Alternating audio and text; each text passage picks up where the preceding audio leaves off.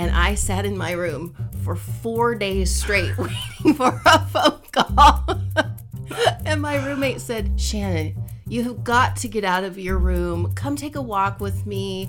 I'm like, no, I know if I leave the room, he's going to call. But she convinced me to go for a walk, got back to my room, and sure enough, he had called and left a message, which meant now I had to call him back. What if someone else besides him answered the phone, and what was I going to say? And welcome to the Secure Marriage Podcast, where we believe it's possible to fight less, feel understood, and enjoy a deeper connection with your spouse. We're your hosts, Paul and Shannon Elmore, and on today's episode, we talk about how we met. Ooh. One take, nicely done. Thank you. You're the best. I know. Okay. Hey, get out your phone. Okay. And pull up that thing that you shared with me the other day. Oh, yeah. Let's see. How do I get to that? Oh, I think you just passed it. Is it turned up? Let me turn it up.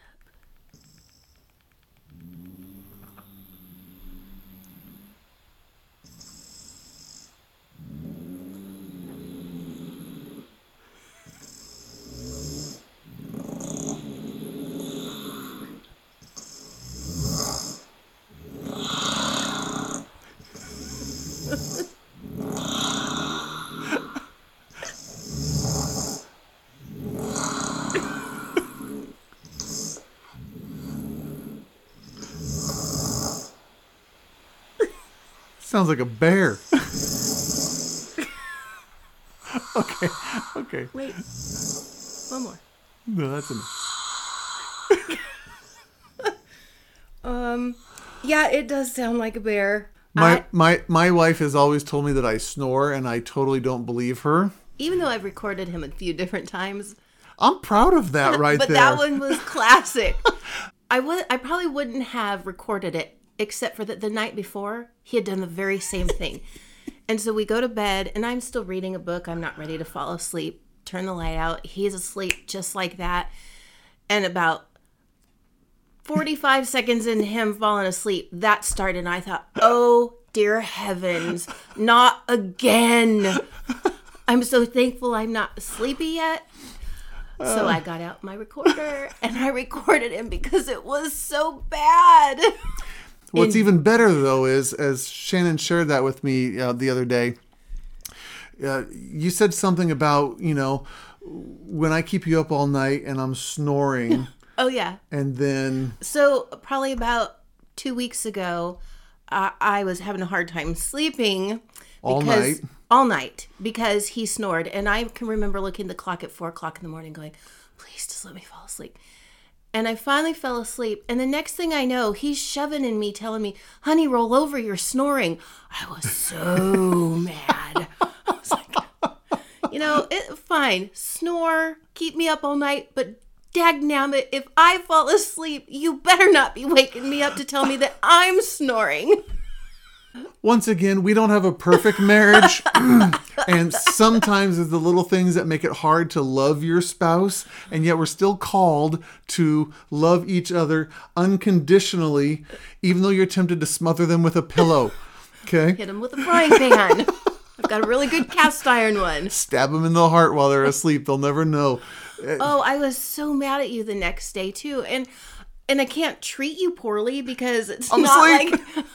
But lack of sleep, being woken up, feeling frustrated because he's telling me to stop snoring when he's the one that snored all night. And I still had to treat you kindly. That's right. You still have to treat me kindly. That's that idea of act within your own integrity. Even though I'm doing stuff that's bugging the crap out of you. Oh, I just you are kind enough to treat me appropriately and respectfully and gracefully. And I didn't even tell you about it then. And you didn't even complain. Mm-mm. You just recorded it and, used and it then that brought way. it up later. And made a podcast out of it. Oh, man. Today, we should talk about our early history and how much we were clueless on how to do marriage. And a lot of people ask us, well, how did you meet? Yeah. What's your story? Yeah. And it's a... So we'll try to keep it condensed as much as possible and just keep to the facts. But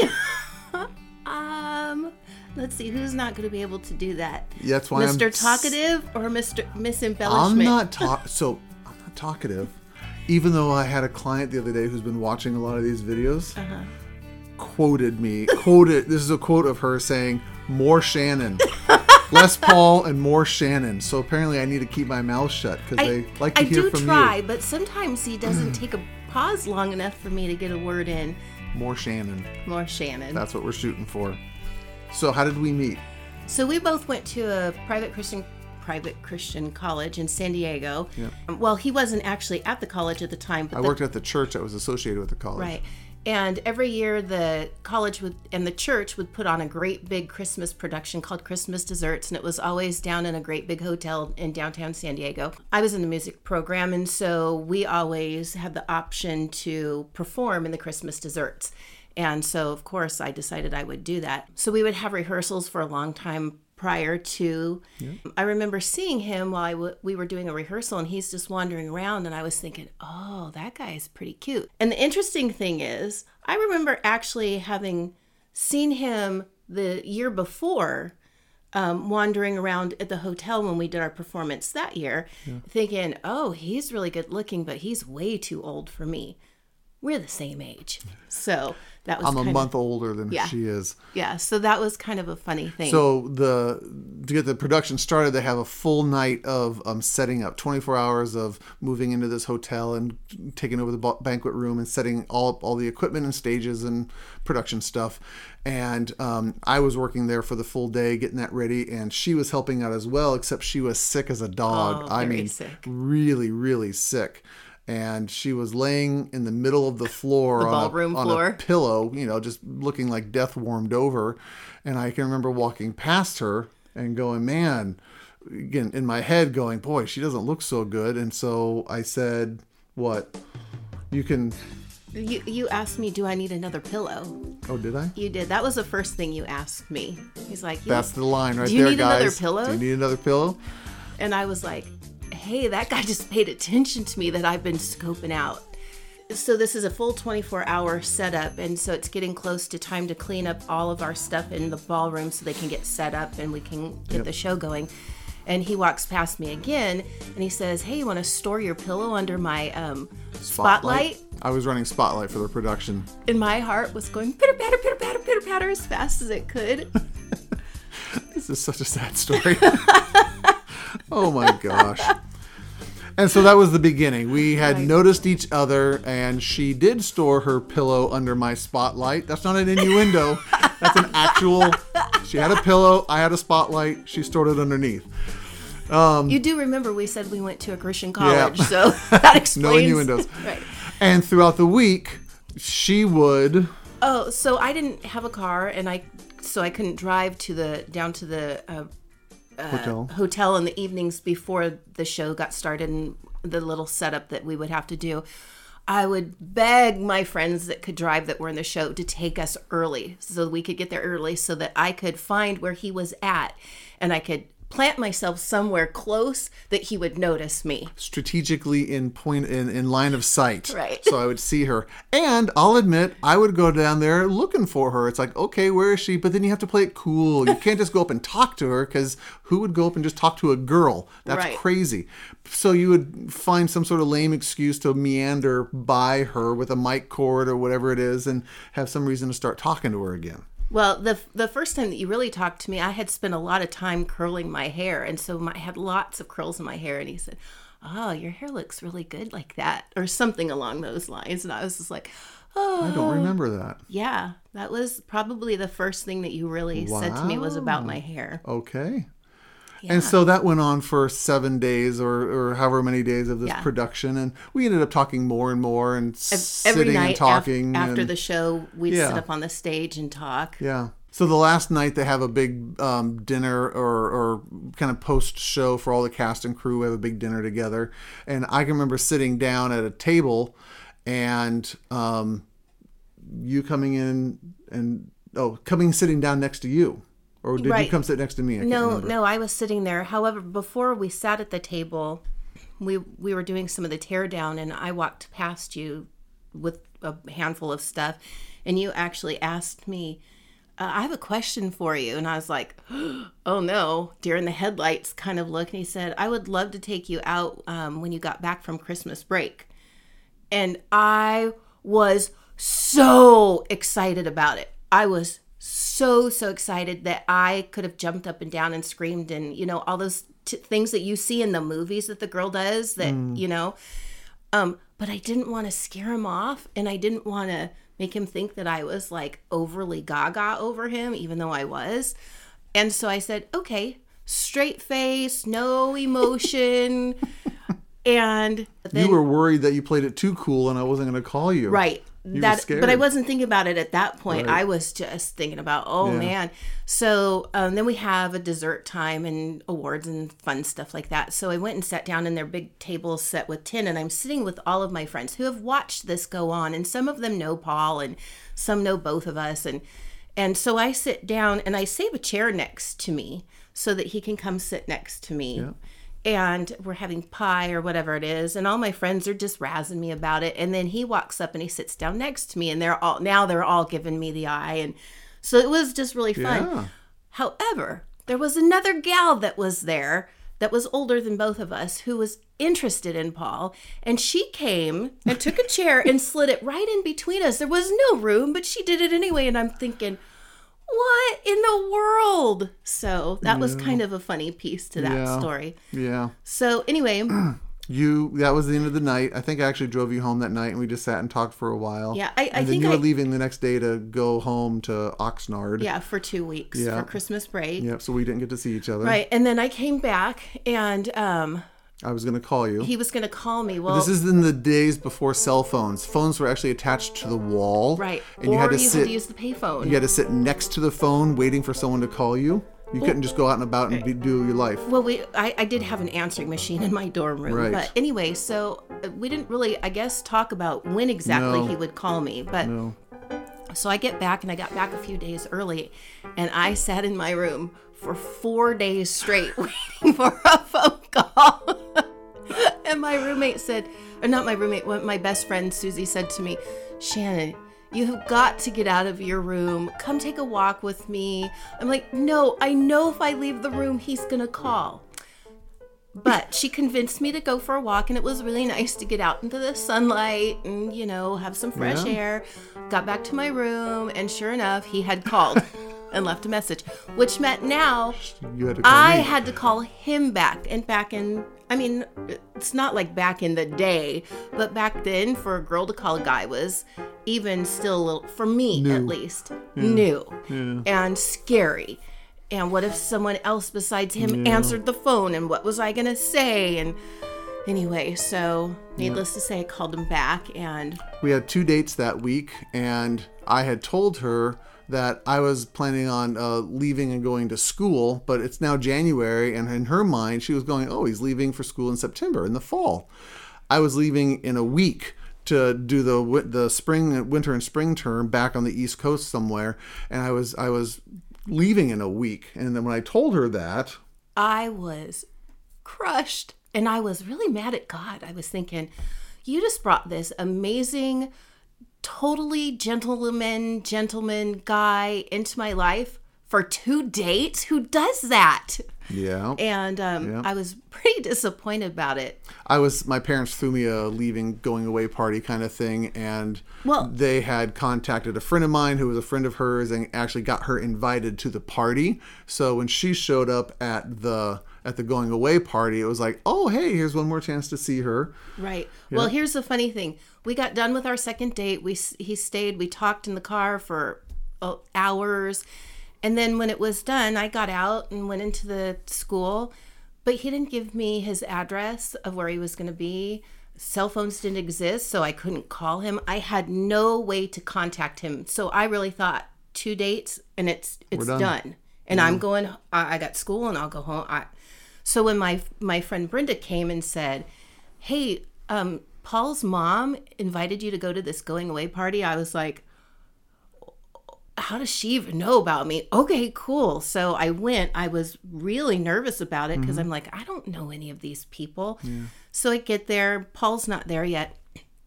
And we all sit down in the living room. We're all and Paul and a buddy walk into the house.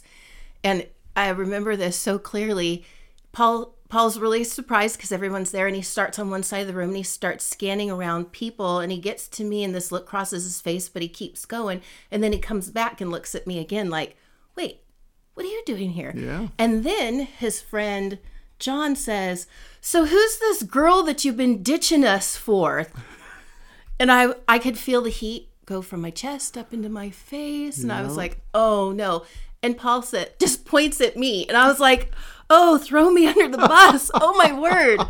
So I get on a plane and I fly off to Virginia, and I spend a semester out there. And we did the old school correspondence, actual handwritten letters, right. Phone calls that we scheduled. And that's how we actually got to know each other. There was, a continent between us, and we got to know each other's, dreams and hopes and character and stories and history and all those things, long distance. Right. And while I was back there, the school that she was attending contacted me and said, we'd like to give you a scholarship if you come, run sound for our touring PR group. It was a singing group at the time. So you can come back to San Diego. We'll pay for your tuition. I could live at home again, and I get to be at the school with the girl I'm interested in. Right. There's no downside to any of that. So I lasted one semester at that school back there, and then came back, and we had a whole year together out at the school together. And by the end of that time, we knew. I proposed to her. I proposed to her at a concert. I was running sound. It was one that we were performing at, and during the concert, everyone does their introductions. And so during my introduction, I actually made this wonderful speech about needing someone to complete him and help him. Godly woman and all that thing. And I asked her to marry me, and she said yes. And here we are. And then we were engaged for a year, and then we got married. And then immediately got married in April, and then in July of that year, we moved up here to Oregon. And we've pretty much been up here the whole time since. Right. One of the things that stands out in this story, as I hear the story again, even though I know the story, I hear it from a different perspective this time. It is how unbelievably cowardly I was in my pursuit of you. And this is actually one of the things that we talk about with Michael, our daughter, is finding guys who are willing to put themselves out there and risk getting rejected first. It is so hard to ask a girl out and have her say no, even though all the signs are pointing that she's pretty interested. She's probably going to say yes. I should have manned up, and said, I really like you. I've enjoyed getting to know this week, and I really would like to take you out. When you get back on Tuesday, so you're not waiting, can we schedule it now? And I would love to, spend some more time with you because I like you. Right. But again, men are afraid. I usually say that the most fragile thing on the planet is a male ego. Guys are terrified of looking dumb, looking stupid, looking insecure. And yet I would argue as men, that is what we are called to do, is we do the hard thing first. We risk rejection first. We risk looking stupid first. We open up emotionally first, not women. We are supposed to open up emotionally first to you and invite you into an emotional conversation. We're supposed to initiate and lead financially, spiritually, sexually, relationally, parentally, all of these things. If you knew, my husband is going to take the hit, take the lead on this, and I know that I don't have to be made to look stupid, how would you feel? That would just relieve a lot. I can put it back into this, thinking about our story, and a piece that we didn't actually really talk about is the year that we dated was my senior year at school. And so I would be graduating in May. And in January, February, I'm going, okay, we've been dating, but I don't know where this is going. And I actually had to be the one that said, look, I'm graduating. I need to know what the plan is, where this is going. So if you had been able to initiate that, that would have definitely alleviated a lot on me and made me feel pursued. And not that I didn't feel pursued because we were dating, but it really caused a lot of stress in me that could have been alleviated. Yeah. And this is a thing that I did horribly in the early years of our marriage, and I still struggle with some of it now, where you have to ask, you have to prompt, you have to initiate. It is the number one thing I usually hear from women who are sitting in my office talking to me about their relationship, even if they're either by themselves or even as a couple sitting in my office. It is this: I want my husband to initiate. A lot of husbands are willing to respond. They're willing to be reactive, but they have a difficult time being proactive. And women want men to initiate.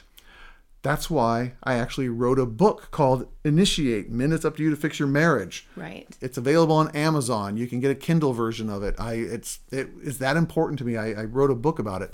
It's the number one skill that I would like to get really, really good at in our relationship. And I think it's an essential skill for every man out there, is to overcome their own insecurity, their own fear of looking dumb, looking stupid, of being made fun of having ridicule in some way. If you can overcome all of that and just go, I'm going to do what's right. I'm going to man up. I'm going to take the responsibility for this so that I can lead my wife and lead my life, lead myself well and good, and do that in a way that's honoring to God, honoring to you, honoring to our children. It's hard to do, and it's what I want to master, and it's the thing that I was the worst at in our early relationship. And so I apologize for that, even though I've done that many, many times. Right. Again, I always say I was as smart as a bag of hammers. I had no idea. Well, and I don't think that I really had any idea either. Yeah. So, because a lot of the things that you tell me, oh, I'm so sorry I did that, I look at it fondly, going, oh, he did that. Yeah. So when we actually got engaged and you proposed to me, that was definitely you taking the initiative, because we had talked about making this pseudo announcement at the concert. So I knew that you were going to say something. Yeah. I had no idea you were going to actually propose to me. Yeah. So that was this like awesome, just this wonderful, unexpected, made it so much cooler. The secure marriage framework, which we're constantly talking about, because this is the foundation for every secure marriage. It's only 6 skills you have to learn. You don't have to wait until you're 20 years married or 26 years married to start learning those things. In fact, all of these are designed for people who are engaged. And it's like, wait, no one's ever taught us how to do marriage. Marriage is like basketball. It's a skill you learn, how you relate with another human being. And the secure marriage framework is fantastic to lay this foundation if you are thinking about getting married, if you have your eye on that special someone and you're like, I want to be prepared for that. Right. You don't have to wait until you're married. You can go through this together. You can go through it even by yourself if you wanted to go, well, how does a good relationship work? Right. So we would suggest that if you're listening to this and you aren't married yet, or you're dating that one that you know you're going to marry, you're engaged, or you're newly married, okay, somewhere in the early years of the relationship, please start out with a really solid foundation, whether it's our program with the Secure Marriage Program or another program that is proven to work. It has to be proven, be based in scripture, be based in research, be based in practical application. But find a program, find something that is going to say, we're going to teach ourselves how to do marriage right, so that we don't have to hurt each other for 26 years. We'll admit right now, I can't believe I'm going to do this, that this is our second run at this podcast, because when we tried to do it yesterday, on our anniversary, we had a rip-roaring fight.